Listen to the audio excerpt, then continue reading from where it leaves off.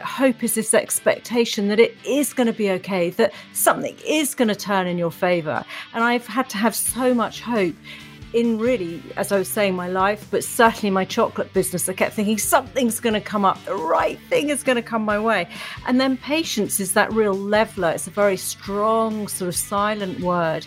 It's always around us and it's always testing us and challenging us, that we just have to wait, and that life, business has its own flow. And sometimes you, however much you want to accelerate the flow, you just can't. Welcome to the Hospitality Maverick podcast with me, Michael Tingsager. We at Hospitality Mavericks are here to inspire leaders to create hard-selling and profitable businesses from the inside out, the kind that both employees and customers love and support. Thanks to BizSimply for sponsoring this episode as our show partner. BizSimply is the all-in-one HR and workforce management road and operations software, designed and built by hospitality experts to make every shift run like clockwork. And we join forces to help the industry to find new ways of becoming even more innovative in how we lead our people, how we operate, how we grow our businesses, and how we serve our customers. Together we want to share strategies and tools that can make the industry thrive long-term, not just survive. In this week's conversation, we are joined by the amazing Amelia Rope, the founder of the Hope and Patience podcast.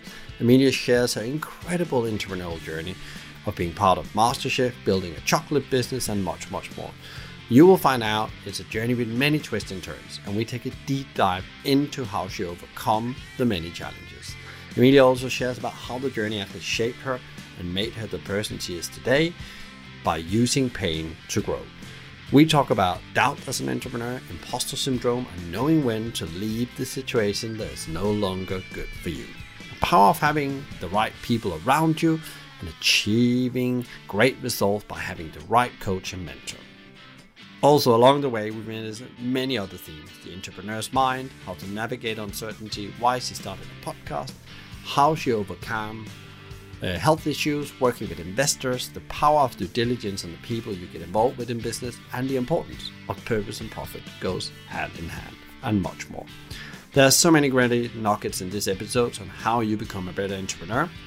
But before you tune in, please sign up to our weekly newsletter on hospitalitymavericks.com, packed with more Maverick insights, strategies, and tools. Now, grab notebook, pen, hot drink, chocolate, and let's get started.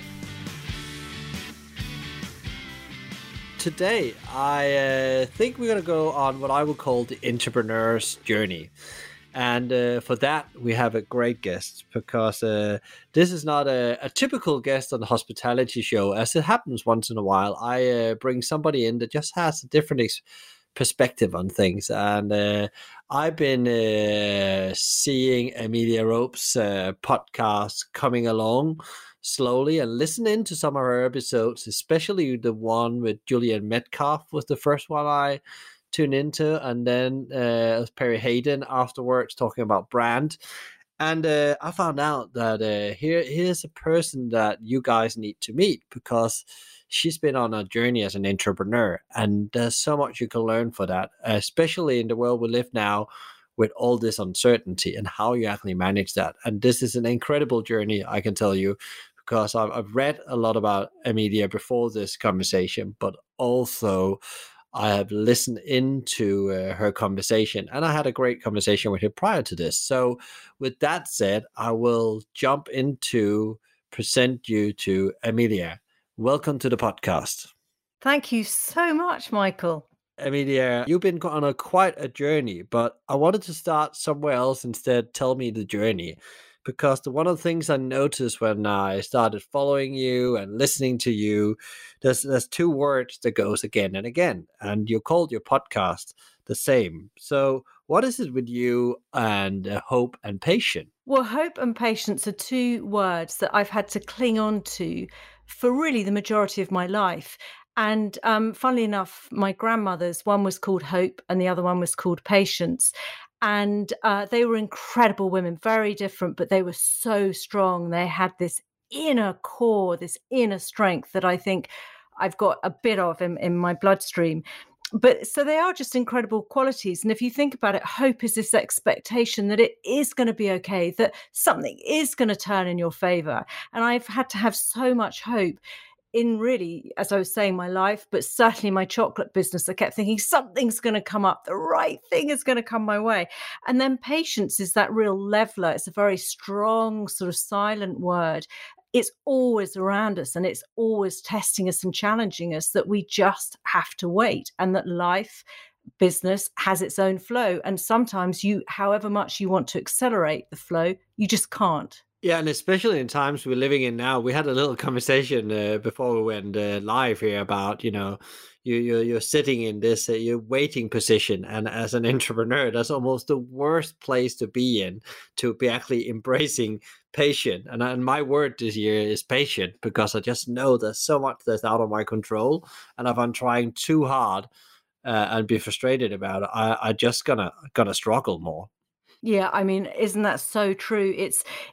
As we were chatting about, it's that whole thing where as an entrepreneur, you want to be on the move. Physically, you want to be on the move. I'm energized by running around to meetings, meeting people, that whole buzz. And now we're all having to really draw on the resilience that we've built up, which is digging deep and thinking, okay, I don't have that external stimuli. You've got to make it yourself. And it is really challenging. And yeah, patience. I'm constantly being taught that lesson, and it's my middle name. And I just hope one day I will crack it. Although, actually, Michael, just thinking about it, it was quite interesting. Angus Thirlwell, the CEO of Hotel Chocolat, he was on my show and he was talking about patience. And he said that he doesn't think any entrepreneur actually has patience within them. And it really made me think about that, because I think he has got a very strong case. I think it's absolutely right. And one of the things I, been through myself is that I love my kids to bits, but having the patience to actually having them around all the time and care for them in a lockdown situation and be the school teacher, I just found out that it's probably so innate in me. And then I can remember my dad as well, and he's still alive. He's probably become more patient with age, funny enough, but also an entrepreneur at heart. And I can remember sometimes where he was like irritated if he was on holiday too long. And I was thinking, oh, that's just weird. But now I totally understand, because I'm the same.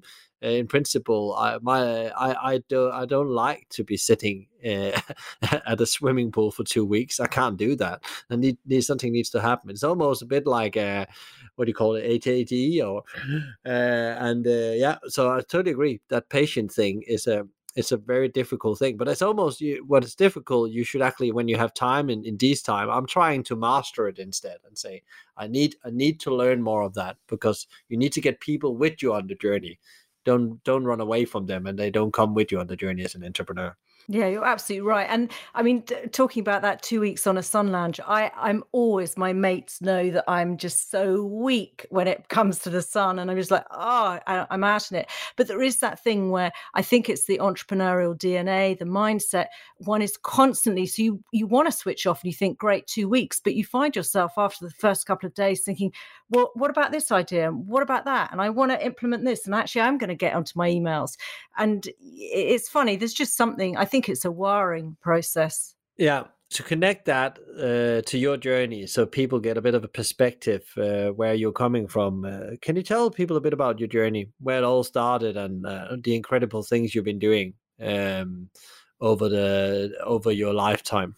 Well, I'll try and keep it short, because I'm a woman who waffles, and my story is quite lengthy. But just for a little background, was that I'm very lucky. I come from a fantastic family. I was sent to a great school.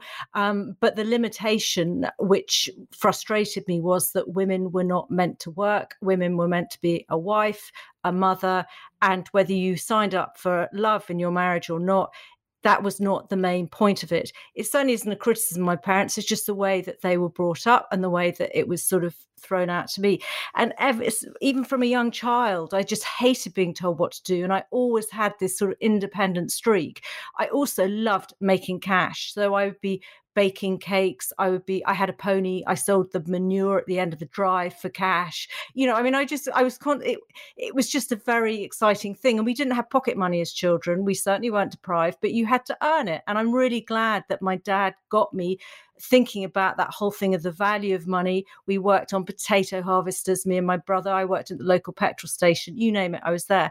Anyway, school, bit of a write-off. I was a good school, but I was there far too long. The teachers hated me. I was very naughty, a bit cheeky, and I'd always be someone who'd be sort of fighting someone else's cause and therefore getting in trouble. And anyway, from that, I was in my 20s. I was a PA, secretary, worked for people, a whole mix of businesses in the city, in the West End, what you name it. And I used to get fed up actually by the end of the year because lack of appreciation from all the hard work. And also I was using it as a sort of learning process. I really would have loved to have gone to university and got a sort of what I call a qualification, or potentially I might have gone into the health world, become a consultant or a lawyer if I had trained in a profession. But the thing with the whole thing going back to my childhood was that education was not key because I was going to be marrying the stockbroker in my 20s, children, and that was that. So from my 20s, I then sort of branched out, and I got into health. I was quite overweight and I couldn't lose it. And I became fascinated by health, and I wanted to go to university. So I went to university as a mature student and studied herbal medicine, and then switched into nutrition. Actually, it was the other way around, nutrition, herbal medicine. And from there, and into the mix, I was a massage therapist, had a bike accident, some sort over the bike, broke both my arms, so that paid to that career. Wow. I mean, that was really harsh, actually. And this is a lesson to anyone who cycles: do not put your bags on the handlebars, because I was going to look after a goddaughter. I had my bags on my handlebars. I turned the corner, and it acted as a brake, and I somersaulted over. And actually, not one person, nobody actually stopped and said, "Are you okay?" So with two broken arms, I locked up the bike to the railing. I was in shock, went back, and luckily my flatmate, who I was living with at the time, said, "You know, you look in a bad way." And actually, yes, I broke my left arm, my right wrist. Wow. But then, you know, I went to live in Kenya at one stage and slipped on a mat and my foot snapped, and I broke my right foot and had to have a screw put in it and a bone graft and this, that, and the other. Anyway, so I've experienced quite a lot in my life. So I qualified as an aromatherapist down the line. My last proper job as such was a practice manager of a doctor's practice. And my poor patient father said to me, "Great, you finally got a job, good salary, sorted." And of course, that wasn't who I was. And so I ended up applying to go on MasterChef. I'd split up with this guy and I wanted a bit of a challenge. And I got picked to go on the show.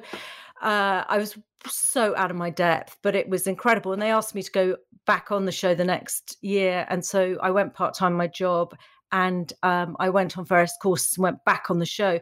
And that sort of opened my door to the whole food element. And then I wrote to William Sitwell, who was a food editor, and said I'd like to come and chat to him about getting into food journalism. And I took some chocolates that I'd made using chocolate mint from my mother's garden. This was 2006 or something. And he said, "These are amazing." And the thing is, Michael, all I wanted was someone to believe in me, okay? And William was saying totally off the cuff stuff. But to me, it's like, oh my goodness. So he said to me, "You're the next Juliette Binoche." And I was thinking, wow, Johnny Depp's going to walk into my life. At that time, he was quite sexy. Okay, I know he's gone off now. But the other thing was, I just thought, I could have a chocolate shop and it's all going to be lovely and romantic and pretty. But it just gave me that confidence. And then I had this vision of a rose petal with chocolate at the bottom and gold leaf flicked on it. And it took me 3 months, because I'm not trained in that sort of thing, to work out how to do it. And actually, it goes against the convention of chocolate, because the moisture of the petal would make the chocolate bloom. However much you tempered it, it wouldn't hold its temper. So it was a big experiment. I nailed it. And I took a day off work from the doctor's practice, where I was the practice manager, and I dropped them off at National Press and they're all over the place. And they were on the Paul O'Grady show. They're on Vanessa Feltz's radio show. They were in every magazine. I had royal families from the Middle East sending over private jets to pick them up. And it was an incredible experience. But as I was to find out, it wasn't a product that was scalable. It wasn't a product, I mean, it could market itself, but how are you going to get packaging to do little crystallized rose petals and crystallized violas and pansies? You can't. But I do know, I mean, I was amazed what I had inside me, but I was a total originator, and I can safely say in the world, because I won a competition to go to Ferran Adrià's clinic. You know, the guy who had the restaurant El Bulli, Ferran Adrià. Yeah. So I won a competition to visit his, it's like a sort of lab, I suppose. And I told him what I was doing, and he was amazed. He said, I have never, ever, ever come across that concept. So yeah, and basically I had set up a kitchen in Borough Market, and I got all the supersonic sexy kit, brand new, thinking this is it. My parents and my brother were amazing and put cash in. And of course, what I was to find out was you don't need the supersonic kit. What you need is a product that can make you money, that can then help you grow a business. And at one stage, I had a really tough time. I had bailiffs at my door.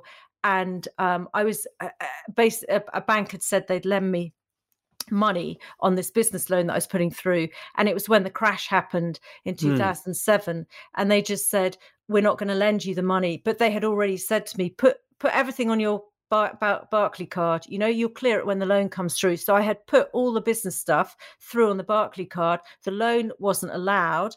And I was left with all this debt on my Barclay card. It was a really black patch in my life. I felt very alone. I felt very, very depressed. I couldn't ever see my life turning around, but I knew that something inside me was going to make it work. And a key turning point is someone who was an influence, I think we talk about later, a guy called Pat Reeves, co-founder with Rowan Blacker of Sofa.com. And he was the one who said, right, chocolate bar, you know, and the chocolate bar, he put in a commission for Sofa.com in 2009, and he gave me 6 weeks notice, and he said, right, I want a chocolate bar to go out with each sofa.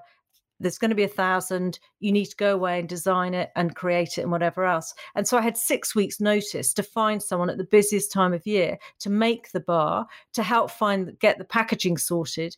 And I did, and I hand foiled, hand wrapped every single bar, hand signed them actually at this stage, with Pat's dog by my side, not very good for health and safety, and food hygiene would have been after me. And I delivered them. And Pat, being Pat, who was the most incredible man, he said, I'm not paying you in profit.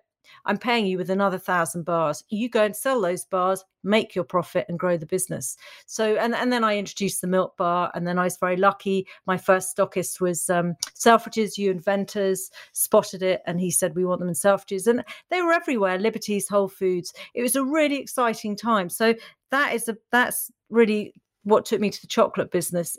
And what happened then? Because then at some point, as you said, you got from where you had this minimal viable product it was a great product, but it was not very scalable, to suddenly, because you got this challenge thrown by Pat, you had suddenly a scalable product, and you went into all these great places. And so what else happened on that journey? Did it just go then from supermarket to shopping center to countries, or where did you hit? Because there's different plateaus in any business, and you hit a new challenge in a way. Yeah, absolutely. And actually, part of my downfalls in life was always saying no to everybody, because I had to sort of prove myself. And just before Pat put that commission in, but before that, he'd said, I'm going to invest in your business. You know, we did a little business plan and envelope. He said, all we need is a machine. We'll get some people to make it, blah, blah, blah. And I said no to him. So, but when he put in a commission, I never say no to an order. So with my business, I got some really amazing commissions that totally stretched me. Like one was to a Middle Eastern group who wanted something like 36,000 bars made. Wow. And the person I was with was really, anyway, They were one of my manufacturers. I moved swiftly on. They weren't particularly good. But the point is, we did it. I just said, I don't care if I drive up and fault every bar. I am not saying no to this order. But it was, so from that, it was great. The early stages, I'm not a businesswoman. The only training I have is as a PA and an aromatherapist. That is it.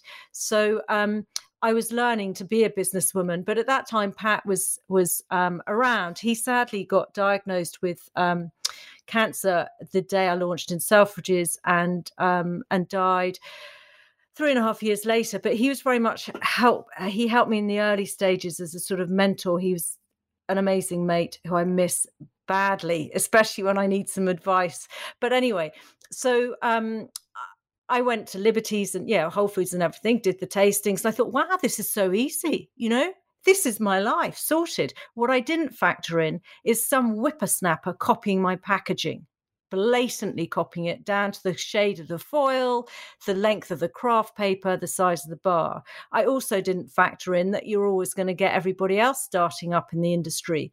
And the other thing is that regulations change, shop buyers move. When a shop buyer moves, you might be dumped because the new buyer wants to bring in their pet. So it was exciting. I mean, I went to Japan and I supplied Takishimaya, which is the biggest compliment of my life, with not one rejection. I had a really good manufacturer at that stage. I did all my own recipes and everything, but they actually produced for me.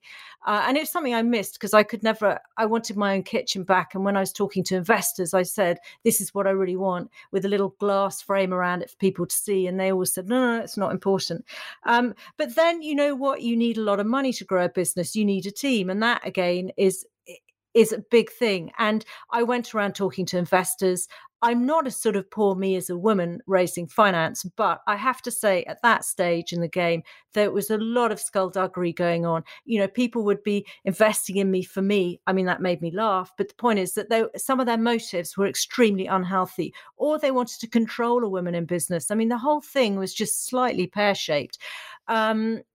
Anyway, and they didn't feel right, so I didn't take it on. So the business sort of plateaued out. I mean, I got phenomenal approaches. I was approached by James Martin's Saturday Kitchen to go on that. But the point was I had to say no because I didn't have my own production unit. So I got all the approaches and stuff, but ultimately it ran its course. I still believe that brand could have been massive. And what I would have done was taken it up, which it was on the upper rung, and then flood it into the supermarkets. It was a female-fronted personality brand that delivered on quality and packaging. It just needed a bolt-on to another bigger chocolate house to reduce all the costs. It's interesting in this time where there's probably some people that's going to start up their own businesses. That's what happens because there's going to be some kind of recession happen, people losing jobs, and some people are already lost them, especially you see it already in food and stuff like that. And I think the great thing I hear you said is that you had a really good product. You had it in the right places. It seemed like you had some promotion going on. People reached out to you, which are the three most important things in the early stage, especially around the food product. But then there's the speed you need to move in, as you say, and then also that you actually need to protect yourself and actually have the capacity yourself as well. There's these things that you have to control as an entrepreneur. And you often forget that in the rush of things because it's going so fast, and then suddenly there's somebody copying you and everything you're doing around your product, and therefore you go into a challenging period because you need to find out how you deal with that. And I've seen it myself as well in things I've been doing. So yeah, really, really, I thought that was some really key things for people out there to think about as well as they go forward. It's the sort of acceleration. It's the I was nimble because I was small, but I think if you've got a really good idea, people are going to be on the bandwagon very quickly. And that's what I was shocked by because I was naive as a businesswoman. But, someone like Thornton's copied my recipe combo, lemon and sea salt. And, as I said, the guy copied my packaging. And the thing is that you've just got to keep moving on ahead. And I probably spent too much time trying to fight those sort of I mean, obviously I didn't fight Thornton's, but, it's something that you've got to accelerate. And even though I had big TV. I had, which some of them I could do. I was on the radio. I had the media just in my hands. I mean, the PR I got was phenomenal. And I had the product and I had the sort of brand, but I still didn't take it to where it should have been. It is really, really difficult. Is there something you wished you have known before you started that journey? Because you tried a lot of things prior to that, and then suddenly you hit that thing that works. And and sometimes that happens in life as well. Is that job or that thing, and suddenly you hit that gold streak, as they say. You're just in that flow of things. Is there anything you wished you have known or been more aware of before you hit that? Well, yeah, I mean, no, in the way that it's made me who I am. But yes, Michael, I mean, so much so in the way that I took in the early stages financially, I took big risks in the way that I still don't have any buffer. I'm still winging it greatly. I mean, also, I should have moved the business quicker. I was talking investment to these two people. Sadly, it didn't come off. If it had, it would have been really ripe. To understand the business cycles where when you set up, everybody wants you. The journalists want to write about something new. People are inquisitive. They want to try it. But ultimately, other people will take that slipstream from you. And I think, the big thing that I had no idea about being an entrepreneur is it is one of the most difficult paths you can pick in your life. It's like a garden maze. And whether you actually get to that center of the garden maze with the first business, with the second business, with the third business, who knows? Yeah, it's interesting because actually there's somebody else I talked with that said to me once, and it really resonated with me. Entrepreneurship is not it's not a journey about a product or a vision. Is about the person you want to become, and that's therefore you go on that journey and you keep on pushing yourself to become that person, and it's like a personal journey, and of course there has to be pain on that journey, or else you're not stepping up in the next level. And I thought that was very well said, because that's something I can see myself. And I can hear that as well in your journey, that when the pain has been there, you been forced to change and become more agile. But that's really interesting, Michael. That makes me think, because is it, if we don't succeed, is it because we don't have that strong enough belief in ourselves that we can do it? Is it because we're wavering? Yeah, it's interesting because I think that the entrepreneurs in general, when we look at them, you don't think they believe so much in themselves. But I think one of the biggest challenges we have as entrepreneurs sometimes is that are we good enough? I think we ask ourselves that question a lot of the time. Every day. And it's that doubt. And sometimes I've found in COVID, doubt can really drown one's mind unless you're really strong. You can question yourself the whole time. I totally agree. And also because, again, we talked about this thing, as entrepreneurs, we like to move, but also it's a question about feeling that we can control the situation and move it to a certain point, but suddenly you can't move anything and everything has stopped, or things doesn't go as people say, or people get off the radar because of the situation. The COVID hasn't definitely not helped being an entrepreneur, but again, it's going to create a brilliant platform on the other side. I'm a big believer in that. But just want to come back to something as well. You didn't talk so much about your podcast, because that was, I said in the beginning, that was where I met you the first time, and started listening into your conversation. So after the chocolate venture, we go into the pandemic, and then you launch a podcast, and you have some great guests on there. I already mentioned Julian Metcalf has been one of your guests, and you mentioned the CEO from the chocolate hotel as well. Can you tell a bit about why did you start a podcast? Of all the things you could do coming from chocolate, it's like a whole new world, a new venture again. It is. I mean, what I'm doing another startup, God only knows, but it is in my DNA. So I knew that I needed to extract myself out of the chocolate business. One of the reasons was that an investment was sort of running dry, and I had found that my health was seriously compromised. At one stage in the last sort of year, I mean, it's in the last sort of year of it, producing, I got this thing called Sjögren's syndrome, which I couldn't mobilize my joints. So it took me 20 minutes to get out of bed. I couldn't kneel. My ankles were huge. I had red sort of wheels up my shins. And it's to do with, you have sarcoidosis, so you have pains in your lung. And anyway, it was massive. And it was like, okay, I need to take a serious reality check here. I've been thinking about it for a long time, really since Pat died. And it was time to accept that this venture was not going to go in the direction and make it as big as I'd always dreamed.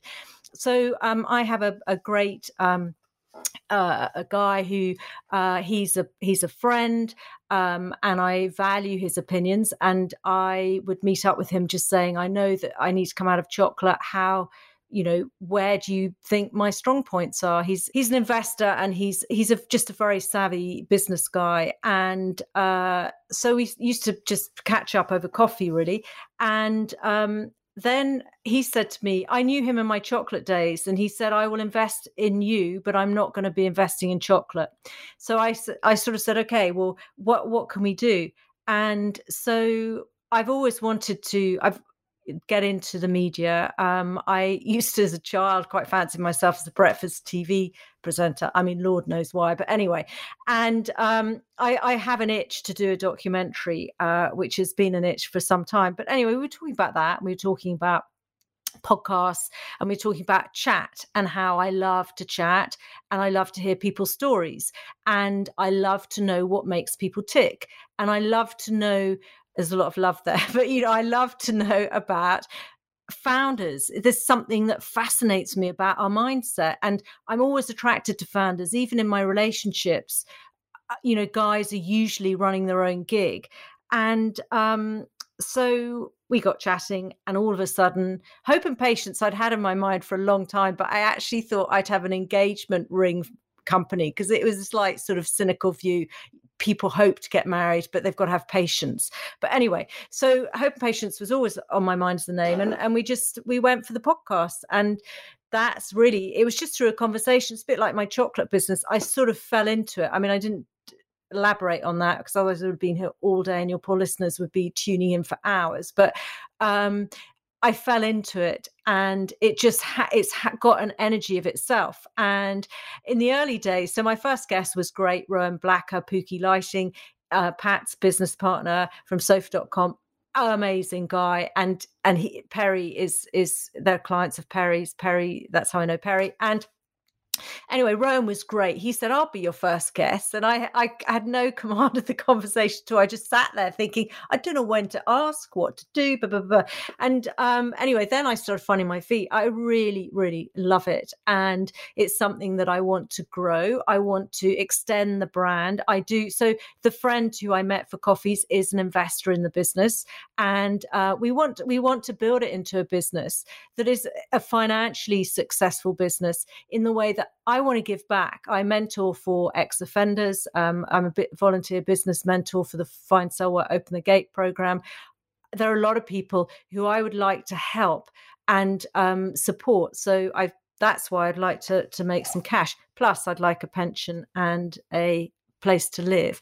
But I have a place to live, but buy my own place. And basically the guests are people who there's a mix of industries that they come from, mix of ages. I want it to be a platform where founders can share their stories. I want it to encourage and stimulate and support people running their own businesses or thinking of starting up their own business, or people who are just curious. A lot of my mates are curious about what it's like to run a business. And we eat chocolate in the show because we have to eat chocolate in the show. And so, yeah, that's Hope and Patience. And we're launching series 3, and that's going to be a weekly episode, Michael. So loads more chat and loads more work. Yeah, can you tell the audience what they can expect in the coming episodes, or that's a secret? No, not a secret. So series 3 is going to be a mix. It's people from pet food, an astrologer, an editor of an amazing magazine that's the world's leading textile magazine. I've got a bit of food sprinkled in there too. I've got very interesting. The first guy who wrote the guy who wrote the first entry in Wikipedia for the definition of social media. Fascinating guy. Wow. He's you might want him on this show, but I'm having first dibs. He's a tech PR, and my goodness, he's really clever. And a little insider is a little sort of tidbit is that he was the first. He's the first person who has recruited an executive, especially to handle Clubhouse for his clients. So he's very exciting. And there's some other. There's the founder of Original Ballet Black, which is a most incredible ballet company supporting dancers from the BAME arena. The pet food is tails.com. So exciting names. I always sort of get the first sort of 8, and then I allow it to be a bit fluid because I like exploring people. But so that's who's coming our way. So if we go back to the entrepreneurial bit, how was it again to come from a scale-up business going into what I call a startup? You're starting from scratch, everything again, and you have to have that energy to do it again. What was it hard, or was it this is just what I'm gonna do? It's very obvious to me now. The past is past, and we move on. It's really flipping frustrating because of my chocolate business. It just took off. Okay, everybody wanted it. All I had to do was give you a chocolate bar, and it would be all over the place. And of course, that's not how it happens nowadays. A, because we have social media, and B, because the world of podcasts is massive, but it just doesn't. It doesn't. It works a very different way. And also with the chocolate business, I had a physical product, and with the podcast, it's not a physical product. So that's selling two very different things. Now, I have actually made a chocolate bar for the podcast because I love giving stuff to people. I like receiving, I like giving. So it is frustrating because it is back to the sort of starting blocks again. And it's an industry that I am learning, but I love learning. I'm growing so much as an individual. Meeting incredible people. I mean, I did in my chocolate world. Wow, I went to places and met people I never ever thought I would do. And this is exactly the same. To get to talk to Julian Metcalf, whether he's a Marmite factor, so you might get him or not. His gems are gold dust. He rarely gives interviews. And, to be there chatting to him on a podcast, I had to pinch myself thinking, Julian Metcalf. And, Angus, I know from the chocolate days, Angus Thorwell, but Tim Mead of Yo Organic, big people and just with incredible values, especially Yo Organic. I mean, that's mind blowing. I've got a business plan. I have to work out a marketing strategy in an area that's new. It's meeting new people. It's bringing new people into the team around me. But that I find exciting because what I have learned from my chocolate days is to really do due diligence, never assume, never presume. And if something's not right, if someone's not right in the mix, move out, move on. Don't hang around trying to make it work. I mean, that's the whole thing with not employing people directly, is there is more nimbleness with that. But I'm really lucky. I mean, like Michael, meeting you, which was through LinkedIn, what a treat. Having that lovely chat a couple of weeks ago, heaven, it gave me fuel for my tank. So, but it's hard work. And hard work, I don't know if it's just something I want to nail. I want to crack it because I do want to. Success is not necessarily the finance side, but I really do need to get some coffers in my bank. I want to give, my investor is an amazing guy because he's giving me a chance, and I want him to get his return plus more back. But I also want to have this extra pot of cash that we can help people, as I was saying, give back to society. I mean, we need money in society now, if like never before.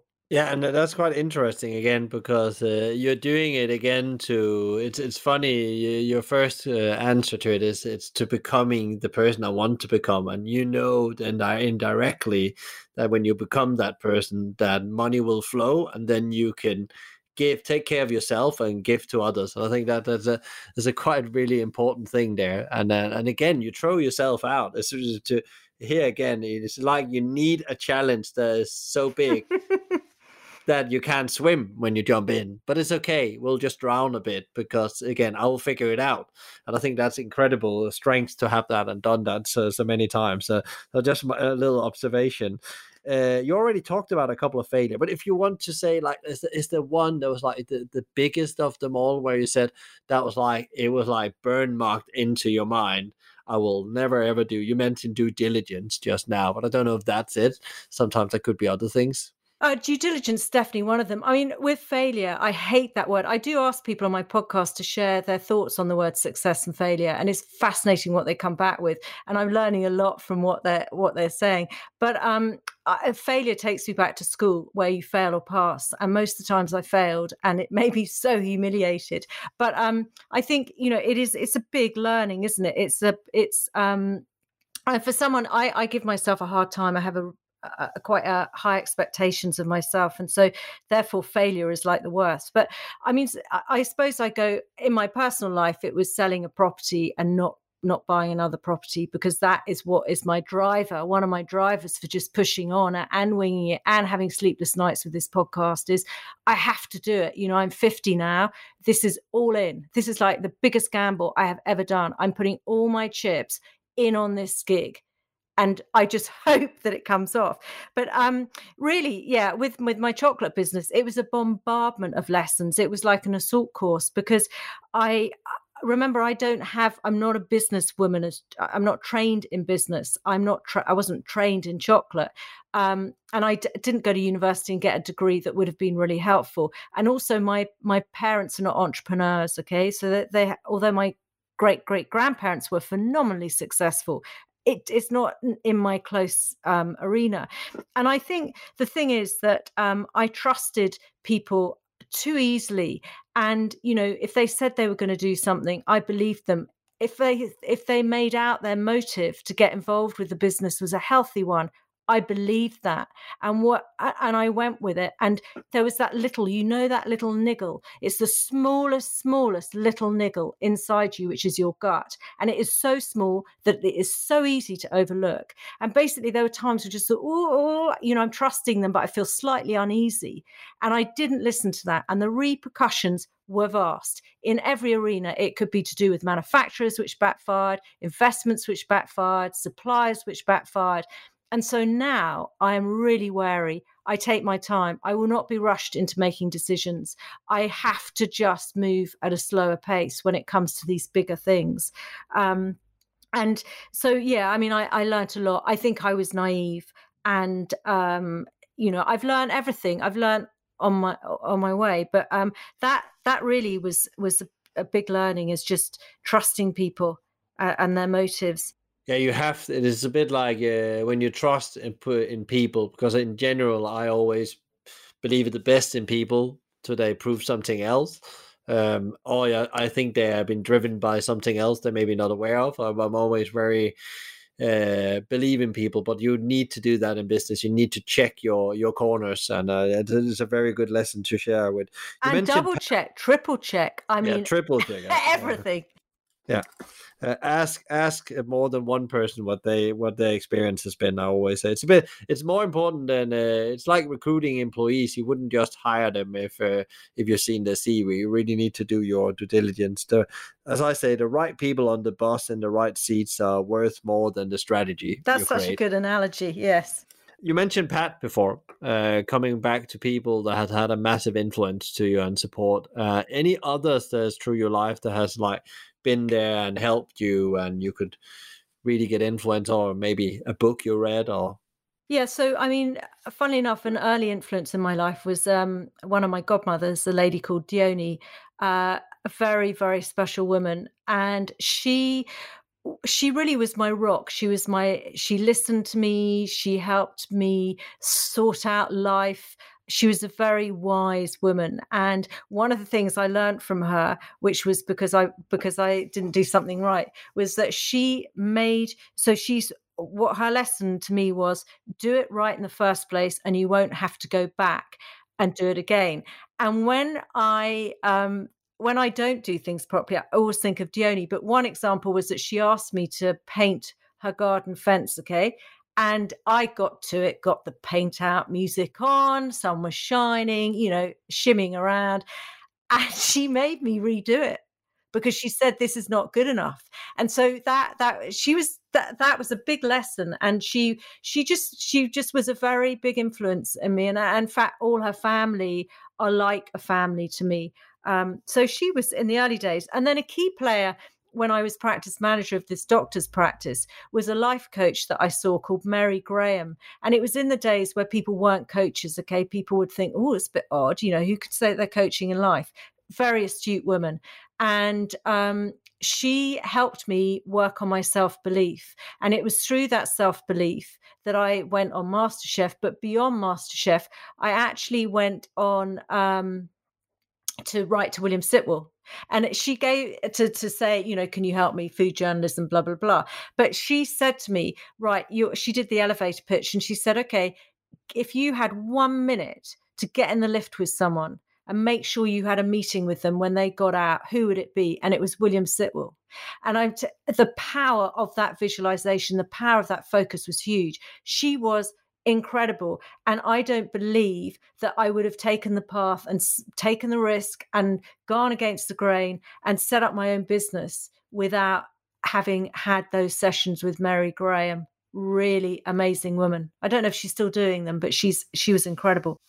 Amazing, yeah, and it's funny that some people that fuel your confidence at different stages in life, and we all have this confidence barometer, I think, that goes up and down, especially in entrepreneurship, where there sometimes are very few victories, and then you have to keep yourself going. And there's some people that just keep on fueling you on that journey. That's a great story about that. How do you then, as you mentioned a bit like the pandemic, and it's tough to really be in control, be in the right mindset, the right energy, but what do you do to show up pro?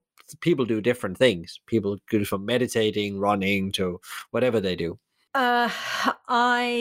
It's in my DNA. As a family, we are doers. We weren't allowed really to have lions. My parents are great people, but it's just the way that we were brought up. And ultimately, going back in my DNA, it's just who we are. Also, I'm self-supporting. So somehow I've got to get money through my door to pay my rent and my bills. And the other thing is that I want to make a difference. I don't have children, and now I'm 50. I'll be with someone who's got their own kids, but I want to leave a legacy. I want to leave something behind that continues to make a difference. And that is one thing that gets me out of bed. There are days where I do not want to get out of bed. There are days at night where I go to bed and I don't sleep properly at all. I will cry. I'll be nervous. I will come out. Since lockdown, I've seemed to have developed psoriasis, which is a great treat, and eczema, as well as my hair going even grayer.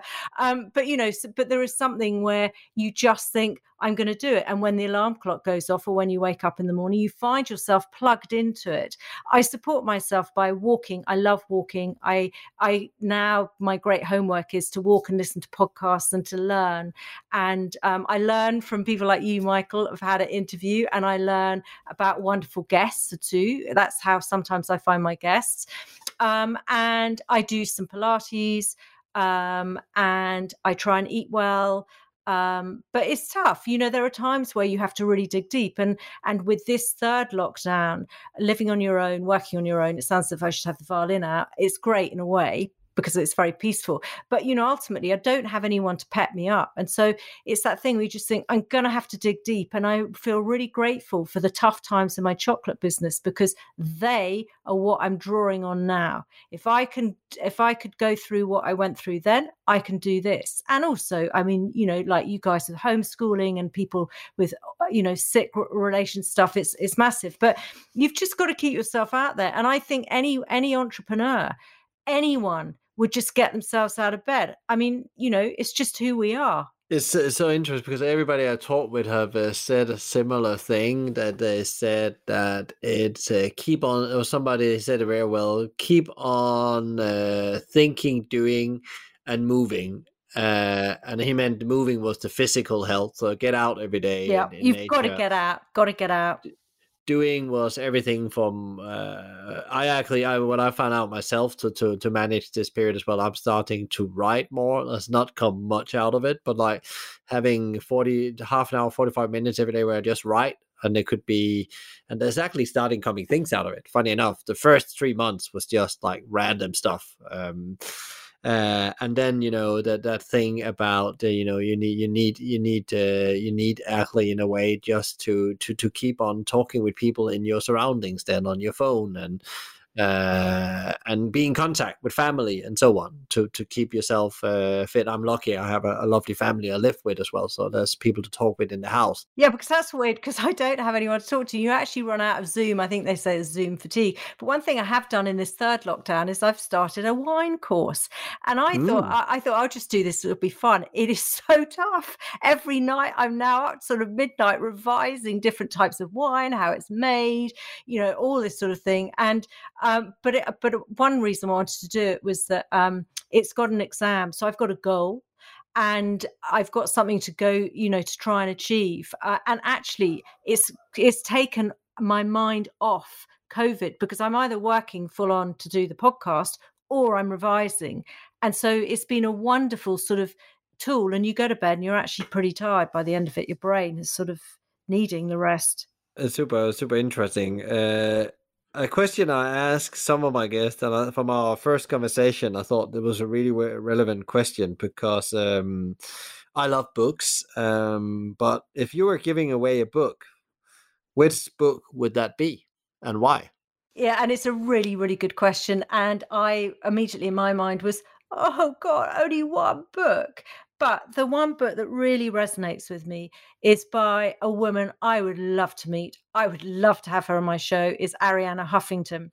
And her book from the Huffington Post, and her book is Thrive. And it's a book for everybody. And when I was challenged with my chocolate business, I started dipping into it, and I started doing the gratitude journal that now a lot of people do, but back then not many people did. And it was really good. And it took me back to the small things like hearing a bird sing, seeing a rose, looking at the blue sky, and it made you reset your clock instead of setting it in a way off way. But she was incredible. She nearly died, that woman. And I had no idea until I read the story. She collapsed at her desk from exhaustion. 2 years, I think it was 2 years after setting up the Huffington Post. She is phenomenal. Her book rocks. And I would recommend everybody to read it, because everybody will get something out of it. It's got quotes from people. Each chapter is sectioned off. So you've got giving, well-being, different bits.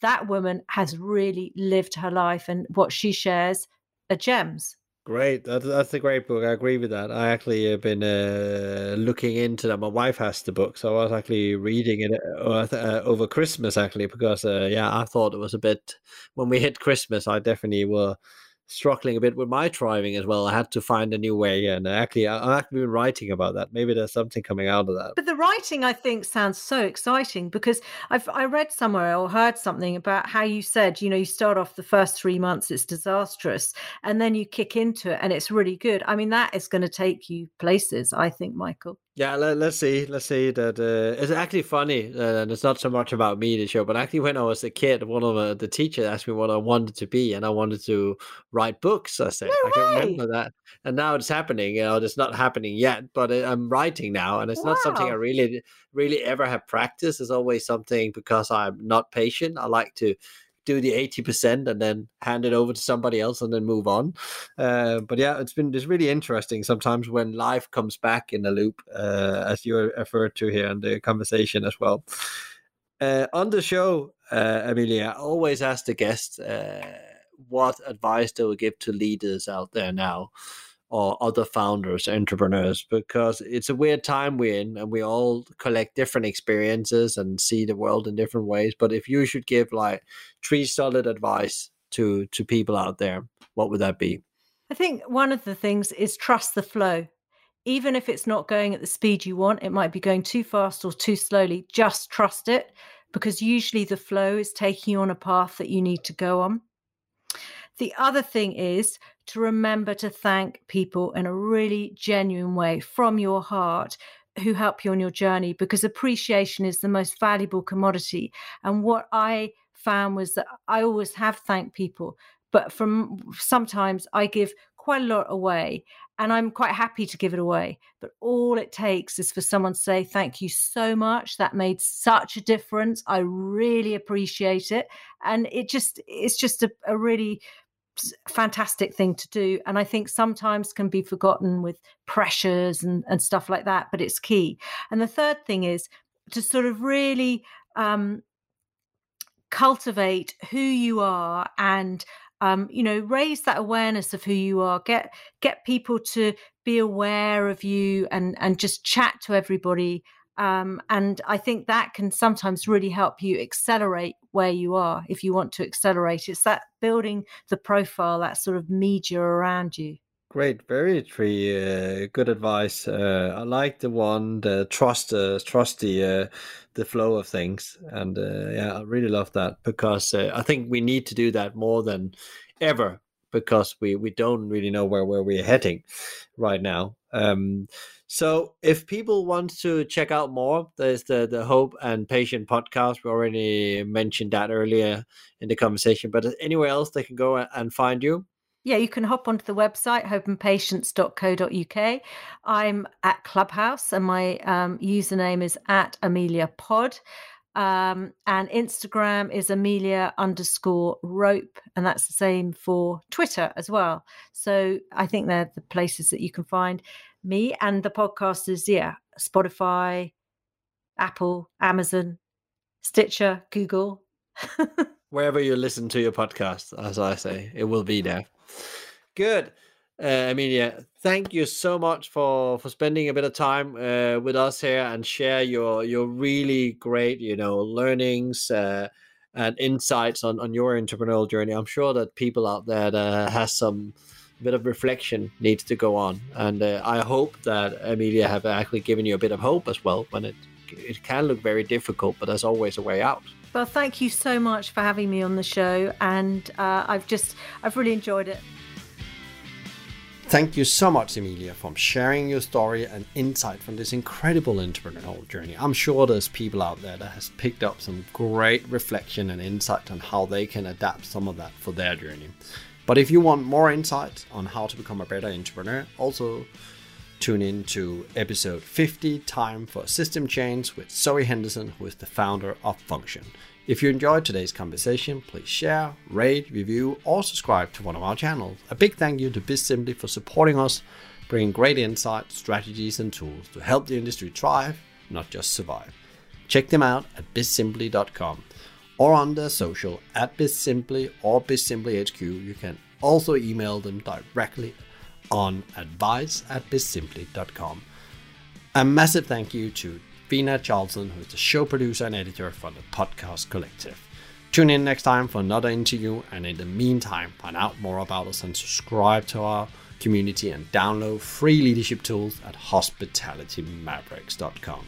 And don't worry, if you didn't get all of this, there will be links in the show notes. Thanks for listening, and be Maverick.